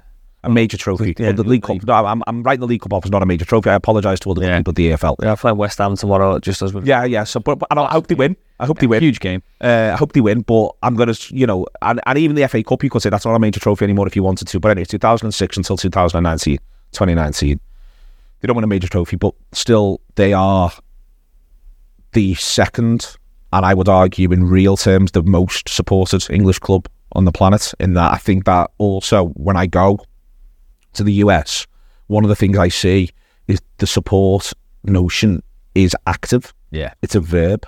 Whereas I think that there's other classes of support that are more passive. But abroad, I think Liverpool has an unbelievably active supporter base. It's got active supporters clubs that people actively go to with the bars, meet, go from there, all those bits and pieces. I think you were over in the US for it in the Ann Arbor game. Yeah. One of the things I noticed, I walked all the way around the stadium before, and not least because there's nothing that gets me more lost than an American stadium. But I walked all the way around the stadium beforehand. And big house in Michigan, which is 115,000, maybe, yeah. And it was Liverpool playing Man United. Yeah. And loads of the Man United supporters were in ones and twos, and loads of Liverpool supporters were in groups of bigger than 10. Yeah. And there was possibly more Man United supporters there. If you were to add them all up, there was possibly more Man United supporters, but there was endless numbers of groups of Liverpool supporters sitting around with each other in huge number. Community aspects. Yeah. And I think that's a massive part of it, and I think that stems from a view of the city. And I think one of the things the club's got right in the last 5 years, now more because we forget the pandemic, so it's probably 7 years, is that they've centred the notion of the city in amongst a lot of what they put out as in inverted commas marketing. Yeah. I don't think it's just marketing. I think it's to do with the brand, and I think they've understood that this whole thing only works if we all win together and we all lose together. And I think they've genuinely got that, and I think that's to enormous credit to Peter Moore and Billy Hogan, along with the ever-living genius of Jurgen Klopp. I think that they've got that, and they've really understood it. And for what we do, what we offer people, what we want to offer people is a slice of the city. Yeah. That's what we want to go out and give them when they're listening to what we do. It's not just the football. The football obviously underpins it. Yeah. There's loads of reasons why you don't do a post-match show in the Glen Book. Yeah. But we do a post-match show in the Glen Book because it's loud. Because if you've ever been to a match, if you haven't been to a match, you've gone for a pint after that match. This is what it sounds like. One of my favourite ever post-match pints we did was after the Sturridge equaliser against Chelsea. Yeah. I don't know about the people watching this or you. I often don't get to watch the match with that many of my mates. If I'm in the ground, I'm on my own, or I might occasionally have someone next to me and I don't want the people behind me. I also, ways you can be a bit split up. You can be with a few. Really weirdly, it happened recently at the Red Lion for the win against Palace, and it happened that day at the Heads of Steam. Practically everyone I'd ever met was in the Heads of Steam, in the back of the Heads of Steam. It was like a wedding. You wouldn't believe it. And then Sturridge scores the goal and it all goes mad. But we shot a post-match pint afterwards, and it was bedlam behind it. Yeah. Like to the point of, there's probably about 3 or 4 sets of images that you'd have to explain to people, for it to work. And it was just incredible because you're saying this is what it looks like. This is the way the city is. And that's the story that I want you to get. I want you to know that this is this place that you think about when you think about Liverpool. You're not just thinking about what Mo's going to do. You're thinking about all this. Yeah. And I think that that's really important. And I think that that's so embedded in all the steps of the supporter culture that you've seen, that people buying into that's the most important thing. And us being able to wrap that up a little bit and give it back to them, I think and give them either what they've missed or what they've even enjoyed. Loads of people who go to the game subscribe to what we do, and they like that idea of what they've had. Some people now, they might be, 45, they've got kids, they've got to get straight off after the match. But I get to listen to you lads. Yeah. And go from there. What about the crossover then? I mentioned obviously the credibility thing of the early podcasts having big guests on. You've had the biggest guests on on shows like this or shows like abroad or live shows. Yeah. Do you have any concerns about that you sort of you're spreading yourself thin, or you're changing away from what maybe people were first attracted to, or is it all about evolution? Is it all about sort of giving them, trying to do everything basically? This is what's possible. We can do it all. I think we can do it all. I mean, within reason, I think we can do it all. You think about. So we've done the Klopp documentaries. Yeah. Absolutely incredible. It's a great achievement. We did it entirely independently. Yeah. We asked people if they contributed. They contributed. It was as simple as that. We never had anyone's backing at all, including the subject of the documentary, which I think is a bit of a moody thing in sports documentaries these days, and we'll say that everywhere I go. I think that they should be independent of the subject, because I think there is an authenticity question there that matters. What's brilliant about the subject of that documentary, Jurgen Klopp, is that no one's got a bad word to say about him because of the nature of the person he is. Yeah. But there is still, we did that, and that's a remarkable piece of work. Fuad, brilliant. Jordan, brilliant. Ash shot massive chunks of it with them in Germany, brilliant. The look and feel of it's terrific. So proud of everyone that's involved in it. And again, that idea of being able to give people the ability to show what they're capable of, spread the wings as much as we can. All of that's great. And then the other week we did a live post-match pint after Crystal Palace upstairs in the Red Lion, where at one point I get jumped on by Kevin and John because we just beat Crystal Palace, last minute winner, well, not late winner, Harvey Elliott. Rob's, 3 sheets to the wind. There's an unhealthy amount of alcohol on the table, but that's the essence of what people were doing after Liverpool beat Crystal Palace. Yeah, you can do both. We can have the excellence of Amelia Bonner turning up and getting to present shows in the way in which she wants to do it and lead on it her way. We can have Ian Ryan come and do it the way in which he wants to do it. Yeah. We get to do stuff like AFQ every single week. We could do more of it. We could do less. We do the amount that we do. The idea that there's anything sanitized about what we do isn't the case. Yeah. People get to give what is their, complete unvarnished opinions. This is back to the idea of occupying the space. I worry. I don't want. Ultimately, I think there's a legitimate point to be made that organisations do end up with little bits and pieces of a groupthink, and you've got to try and guard against that as much as possible. It will always happen, but then other people therefore need to act as the corrective. Yeah, and you yourself need to be aware of it and do the best that you can. And that, again, this is back to my many far too in-depth lying awake thinking about what it is that we're doing, and the why is, are we getting that right? Are we striking that balance correctly? But I think you do it through the breadth of the content. What I'm sometimes frustrated with when we get some criticism from outside, and I'm not frustrated with those people themselves that often particularly, but what I'm sometimes frustrated with is, obviously because some of the shows are paywalled, if you are choosing not to subscribe, you might not hear the show where someone gets stuck into X. Yes, yeah. And therefore you might go, well, no one ever talks about, you name it. Yeah. And I understand that people end up there. But I worry the flip side is that I don't want... So, for instance, I think there's a massive regulatory issue with football. I don't think the state should be allowed to buy football clubs. And there's a bit in my brain that basically just wants to make every show at the minute be about the PSR issues that Everton have got, combined with Manchester City, combined with Newcastle. There's a bit that really wants to do that. Yeah. I genuinely, because I think it's a core thing for football. But I have to sort of go, no, I do these things where I chat to Rory or Jonathan Liu or Ken Early, and I'll go and do it over there. And I'll not kettle everyone's head with it all the time, because go back, some people just want to watch football. Yeah. Similarly, some people just want to hear about the good stuff that Liverpool are doing, either the team or off the pitch. Some people want to have the laugh, they want to have the jokes. So you've got to, at times, you've almost got to curb your own natural inclination in. I want to talk about the game, but I want to talk about the game in a wider sense. I am aware, I had murder, it's now about 18 months ago, with someone from the BBC podcast because they edited what I said about Man City, and I don't get us back after that. Yeah. Don't get us back. It was off air. They put it out, but they put it out and they edited me. So I had to go back and say, the way you've edited me there is completely misrepresents what I've said. Don't get us back. Yeah. And, I've talked about wanting to do live radio. 5 Live, I'm kicking me door down. Yeah. And I'm all right with it. I'm genuinely, this isn't like a play or saying that, but doing this, I think I'm really good at what I do. I think I talk about the game in general really well. I think I've got a real awareness and respect for other clubs. No one asked me to go and do anything on any of the clubs. Yeah. No one asked. I think of everyone who I think there's lots of people who write about football who have no sense as to what, firstly, the danger that's been posed to the game, but also the way regulation works or could work. And there's loads of people who are literally paid to write about football who I think don't know what they're talking about in this, genuinely, and I think I do. No one asks me to write about it or talk about it. Yeah. But because one of the reasons why is because I'm the fellow who does Liverpool. Yeah. Yeah, I think that this is a likeliest explanation. Yeah, and I don't think it's, and I'm not, as I say, I'm not unbelievably wounded by that. But the flip side of that is to go back to, I'd love to have 2 hours on 5 Live. Yeah. Like I talked about listening to Danny Baker growing up before and Mark Radcliffe and people like that. It's never going to happen. Yeah.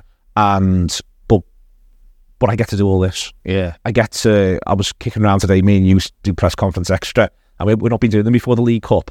And he said some interesting stuff in the press conference. And I was a bit like, maybe when Neil comes in, I could ask him to do a show, or maybe I can grab John later on. We can just do a little 20 minutes, and we can just do that before we shot a video for a girl who emailed to say she wanted to do a video for her dad for Christmas, to say Happy Christmas from her. So we shot that. So the flip side of it is, you get to do that. You do everything. You just get to choose, or you get to you get to define. You got that complete freedom on the one hand, but on the other hand, it does come at a cost. It does come at a price, and then there is the worrying about whether or not, have you got enough plurality of views? I would love more people of colour. I would love more women coming and doing our shows. I really would, because those people are Liverpool supporters, or can be Liverpool supporters as well. And we try to do what we can around that, but they've obviously also got to be good on the shows. You know what I mean? Because we're putting something out there, but we work with people on that. I want that, but then I want more. I want more 20-year-old lads who've been going for 5 years to be the best 5 years of their lives. I want them coming and doing it as well. I want everyone. Yeah. I want everyone to come and be able to use the facility really in a way. I think it's that's what I want. And that's what we can have. We can give everyone that opportunity to be the best version of themselves if we keep working and keep trying. I was going to say, so you start off there in a, not dissimilar to an experience I had myself this year in terms of change of career, jump into the unknown a little bit. That's 2014, 15. Yeah. 2023, 2024, we're at now. You're here in the heart of the city. How many employees? How many 12 employees. How many shows go out a week? Approximately 14 audio, 10 video. There you go. So you're in that position. I won't ask you the subscriber numbers, but plenty of subscribers, a living for these people. When do you take that time? Do you take that time to sort of go, tell you what, it's been a bit of a ride this? No, that's why I don't do this sort of thing. Crap at that. And I should in a number. Is that because you just don't do it, or do you think it's not a good thing to do sometimes to do that because you can sort of become celebratory, or you can become complacent or whatever? It's not a good thing for me. I think different people need different things at different times, and sometimes we can be a bit shit here internally at remembering the wins. I do feel that sometimes, but that's because I'm not I'm Ronnie Moran with the medals. Oh yeah. Take one if you think you've earned it. I'm like, you got to get the paper out tomorrow. Yeah. And that's, that genuinely at times I'm too much like that, and I know that, and I've got to think about that. And Emma, who came in 2017 as our head of operations and is so important to a lot of what we do. You've been to see her around the place. She's incredible. Craig's incredible. And they sort of pull me up on that from time to time. That also for yourself, you should do that, but I'm not good at it really. Yeah. I don't want to, I'm not that guy. And why I do find this stuff quite hard is because, so there's this thing your mother asks me from time, are you happy? And there's things I want to say to her, like, Joan, I've been so happy.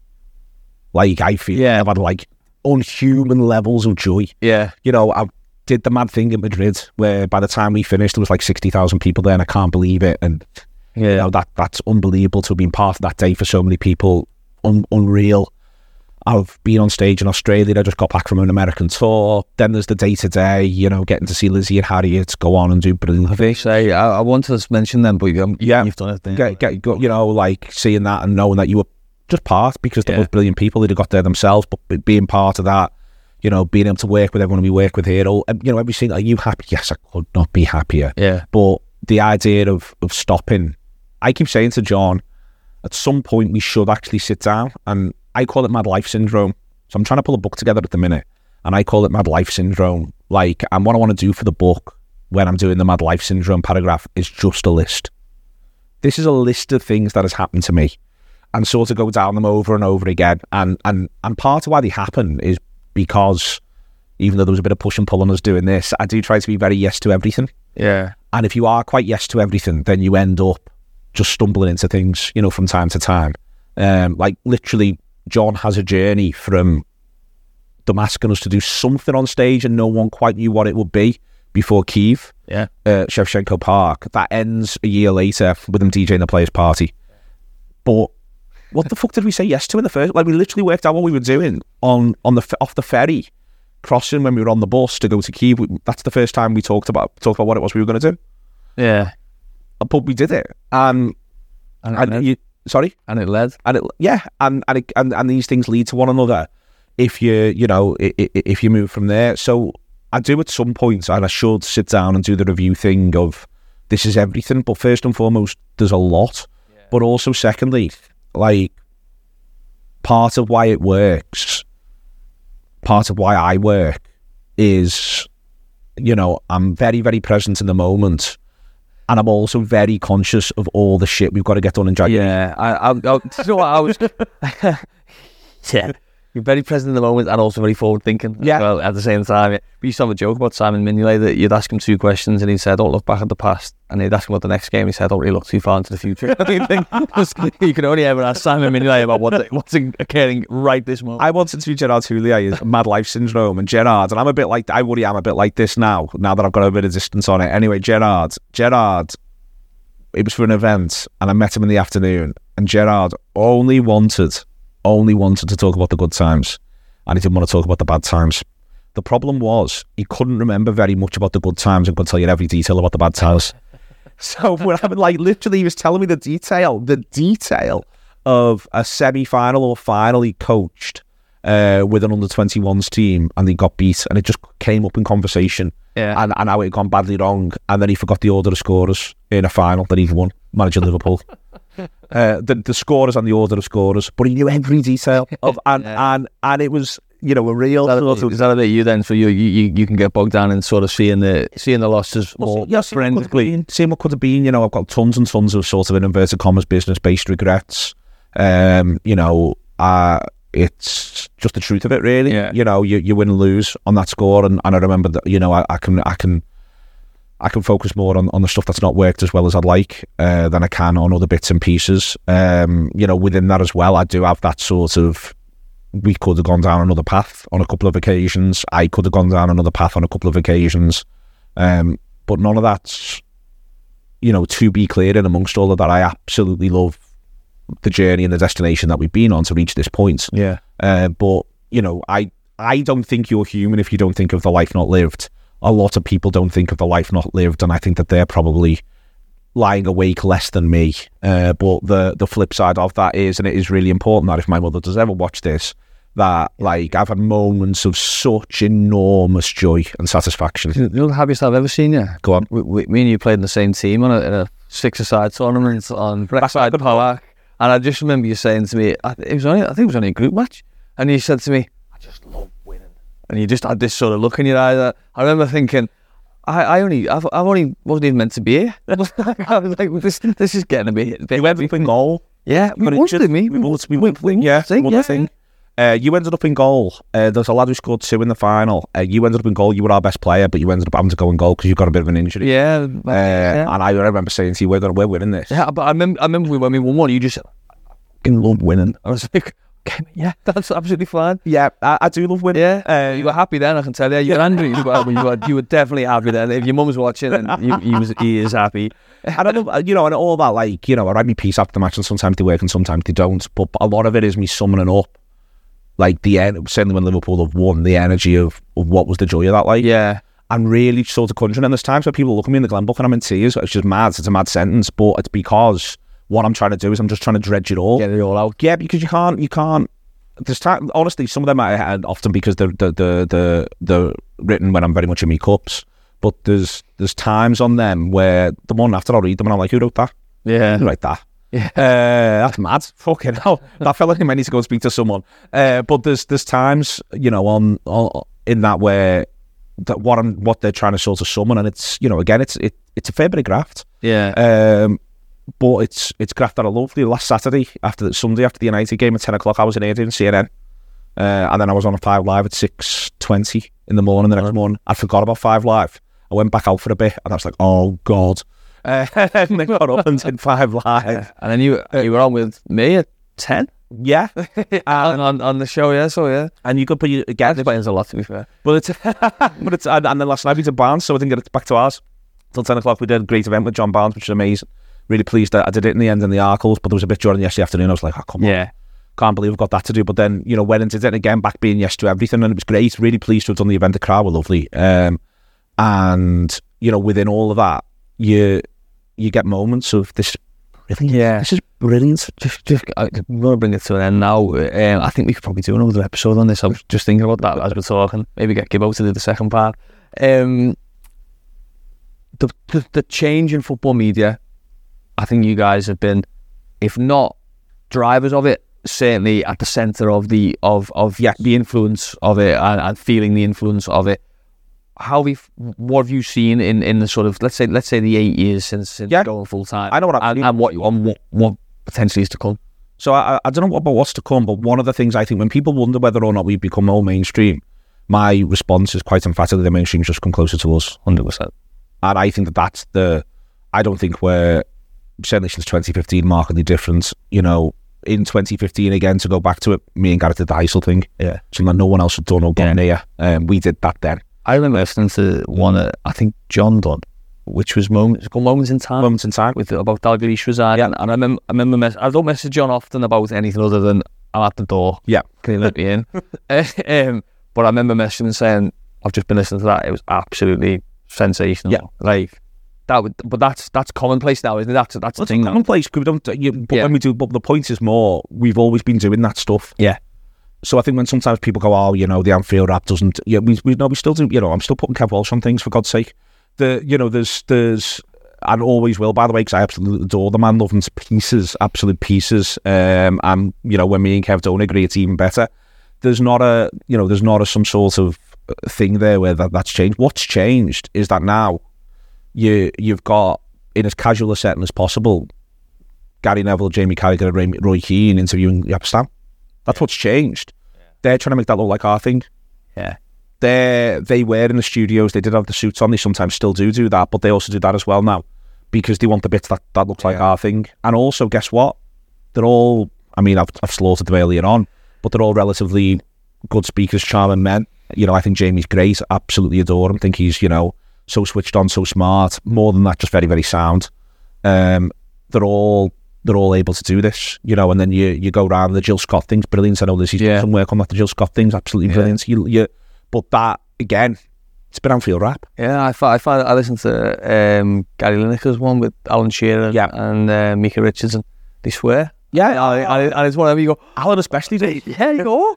Oh, wow. Alan loves it. Yeah, he does, yeah. And then you can and then from there you're left sort of going, well, so who's influenced who there? And the answer is that they've moved into our space, and I'm fine with it, by the way. Yeah. Not least because I think our stuff's better.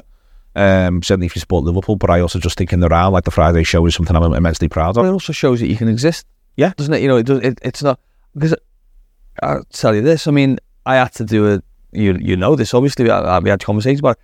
The Liverpool Echo tried to do a similar subscription-based thing, and it was I didn't like the idea. I ended up involved in it, but I remember thinking it's going to be cause trouble. There's going to be headbutts, and there were, in a nice way, but there were obviously conversations around.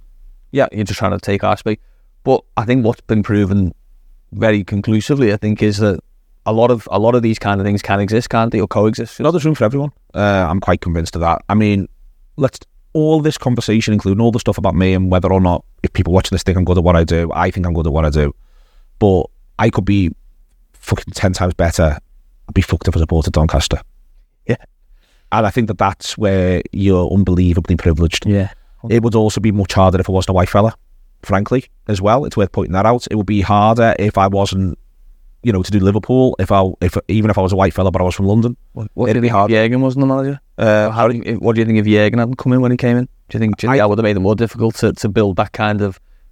I think Yes, in a way. I think, though, it's worth saying that, first and foremost, I think another really formative instance in amongst all this is 13-14. Yeah.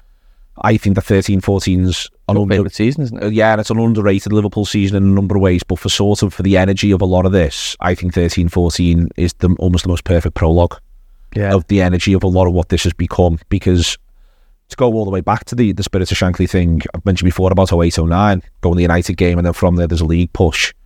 People didn't enjoy 08-09. Everyone hated each other. Yeah. Everyone hated each other. Yeah. The ground was horrible. The angriest I've ever seen Anfield, probably ever, was a 1-0 win over Portsmouth, and Liverpool went top of the league. It was insane. Liverpool went top of the league, and I've never seen anything like it. It was fights. It was fights. Yeah, those fights, people were fighting genuinely. Most come back 3 points clear there. Genuinely, it was. And this is why even now, like for instance, atmosphere stuff or this or that or whatever it is, people arguing online. There is a bit of me that's going. The last time I had a fight with anyone in a football ground was after we got beat at Sheffield in the League Cup, coming out of our end with other Liverpool supporters who were slaughtered in the manager. In the first leg of the semi? The first leg of the semi. It's insane. And then and Anfield that night, that Portsmouth, and me and John will talk about it all the time. It's so funny. Because basically what it was a series of men arguing with each other that the other should calm down. It was actually like the Enfield skit. Yeah. It was genuine, and I think the Enfield skit's mostly, at times a little bit offensive, etc. It was basically lads screaming, why won't you just calm down? Yeah. This is mad, why won't you calm? And people were arguing up and down the terraces, screaming at each other. It was the same night Arsenal drew 4-4 with Spurs. I remember getting back, and that was on Match of the Day. And then it was like, and Liverpool, meanwhile, went top of the league with this thing. I was like, I've just been to this. I thought we were going down. It was emotionally exhausting. Yeah. Everyone lost. We beat Chelsea. The Sunday we beat Chelsea with the Alonso double. Yeah. That happened. I remember I met Jono afterwards. He was giving me a lift home, and he was like, "Lad, what happened there?" Everyone lost their minds. Maybe it's forcement, because my granddad, the most anger I ever saw me like granddad was when Rafa dropped the team at Portsmouth away later in that season, and he left people out, and he ended up winning. And he was angry that they'd won, because he wanted them to be taught a lesson for leaving people out and playing Fabio Aurelio midfield, maybe. He doesn't play Fabio Aurelio centre mid. He's trying to basically get Torres fit. Yeah. So he keeps resting Torres because he's trying to get him fit. Yeah. And they win 3-2 last minute winner. And everyone lost their mind. Yeah. Everyone lost their mind. People were either first call in to the radio afterwards, I remember listening to that, was, I wish we got beat there. He's a we're top. It might have been me granddad. We're top. We haven't won a league since 1990. It's 2009. We've just gone top in January. We're top. So the point was, the Brendan era was a lot more fun and relaxed and sort of, like enjoyable. I think it shrugged off all of that.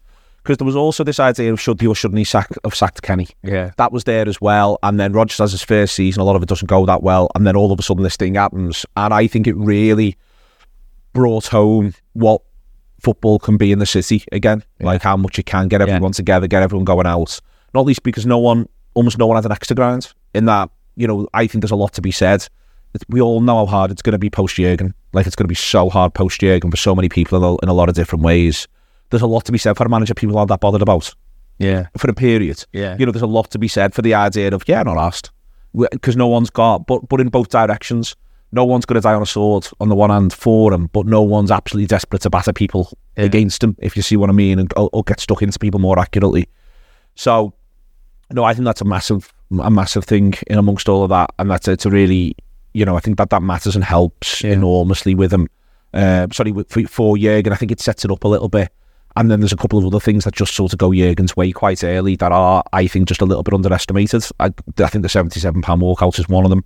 That happens 6 weeks later after that's Dortmund. Oh, timelines are mad in 15-16. It's one of my favourite seasons, quietly 15-16. It's insane when you stop to break down everything that happens through it. There's loads and loads of little details. Hey, captain Liverpool that season. Yeah, that happens. That happens in there as well. There's just loads and loads. There's an insane Daniel Sturridge hat-trick in there as well. Daniel actually scores one of the great Liverpool final goals that season, but obviously we all forget it. But it's a genuinely great Liverpool goal that Daniel scores through there. I think a lot of things come together for Jurgen in amongst that, in the same way that things come together for people in life. genuinely, that's not to say he's a lucky manager, because I don't think that, but I think what he's brilliant at, and what I think we're good at, and by that I mean Liverpool supporters, is enjoying your luck, capitalising on your luck. When it does break your way, you make sure you absolutely make the most of it. I think it's really important. And amongst all of this, I think that energy, it does matter, but if it wasn't that, it'd be something else. And also, the city will go on. The city does go on, and that's what people have sort of fallen in love with. And then from there, you've got to continually find ways to keep telling that story. The stories are always a little bit different. That's, I think, another thing that you learn. You also learn the rhythms of the season. October and November are hard for everybody. They just are. They're hard in what we do. I'm sure you saw the same thing with the newsletter and other bits and pieces. People just begin to disengage a little bit, but then they come back strong in December. Because they understand what a season is a bit more then. I think that happens. I think that's universal. By the way, I don't think that's just a Liverpool thing, and that's completely universal in football.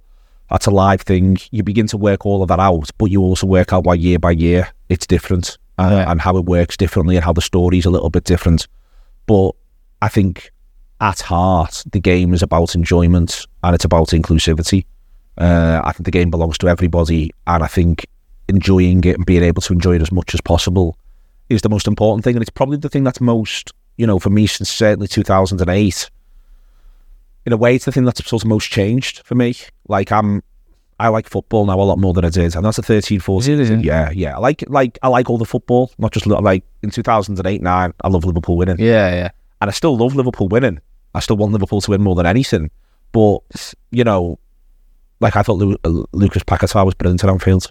And I was genuinely felt privileged to have got to watch him this season. And genuinely, I was thinking, this is it's unbelievable. This, I often sort of think you've got to take stock of. This is at the end of our road. Me, you could walk from our house to Anfield. Be a bit of a long walk. The weather to be in favour of us, and we're not side views. But I think you're great, Pete. we can walk to Anfield from there. We should have done the podcast. We should have done some walk and ask go backwards all the way. Can't believe that. Hamstrings Queen's Drive. That's a dodgy one. Hamstrings giving out on him. But we can do that, and that's, in the same way that we forget, for instance, the Liverpool Philharmonics at the end of our road, like we walk up there, and some of the best musicians on the planet, etc., etc. All this stuff's there. But I don't go to the Philharmonic that often, but I do go to football, and every now and again it's good to go with someone who doesn't go often, or at all. And they go, like I remember one quite recently, like musicians, or someone who's not been for 10 years. Why is it so fast? Wasn't this fast 10 years ago? I said to David Lynch the other day, there was a touch that I think it was Simicast on, where someone fired one out to him, and I said to Lynch, I said, it's funny that, isn't it? I said, because like, if he'd have just let that get away from him, that's a brilliant touch to me. Like, as in, like, that would just getting that, just keeping that in play is a good touch. But we are conditioned to how good footballers are. I think in terms of nothing impresses us anymore. Almost, it's like, well, yeah, he just brought that crossfield diagonal from Trent down on his weaker foot. And by the way, to his stride. And by the way, I haven't mentioned the crossfield diagonal. Yeah, exactly. There's this thing where at times I'm like, Trent's a really good example of it. The stuff that Trent does, that if you can just find your way to get out the game for a split second, you'd be like, that is simply incredible what he's just done there. It is simply incredible. There was a pass Virgil played half over his shoulder, right behind me in the lower Kemlin recently, and I had the angle of it. And Phil did as well. Phil sits sort of like almost 16 rows in front of me at the match, and it was all we were talking about afterwards. It's like the best thing I've ever seen. Like, genuinely, like, you could. It was like a work of art. That's important. So you've got that. I mean, you've always got the passion for it, but you've also got the love and the appreciation of more than ever. When I say more than ever, people think, oh, you'll be messing around or something like that. No, more than ever. Like, I think, not least because the 100 minutes, the only thing that matters is what's on the grass. And that's in a way, that's a real relief. Like, today there's a press conference. Some people care about press conferences, some people don't. But do I need to engage with this press conference? You're coming in to do this. I've got other stuff going on through the day. I've got a finance meeting tomorrow morning. I've got to read the bits and pieces before that. Someone said something quite interesting over. I've had other conversations. Yada yada yada.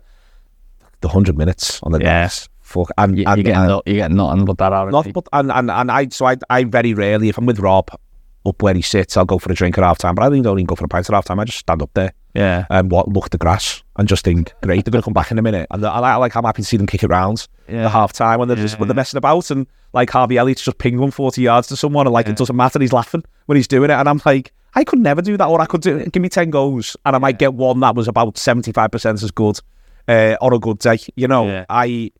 What you get to see them do what they are, what the whole thing is. But I think it's incredible. I think, and the really funny thing is, whilst being annoyed about Manchester City, Newcastle, the league should restructure. This should be different. This should be different. The money, the football has never been better. Yeah, they've never been better. And this year, I always bang. Why does everything end up with me talking about Pedro Neto? But it does. Don't mention Pedro Neto. But it does. But because it's incredible, he's playing for a team who are going to come 14th. Yeah, and he's 10 years ago. Pedro Neto was in the shake-up for one of the best 10 players in the country, unarguably. And he might even still be that now, but he certainly isn't knocking around the Wolves. Yeah.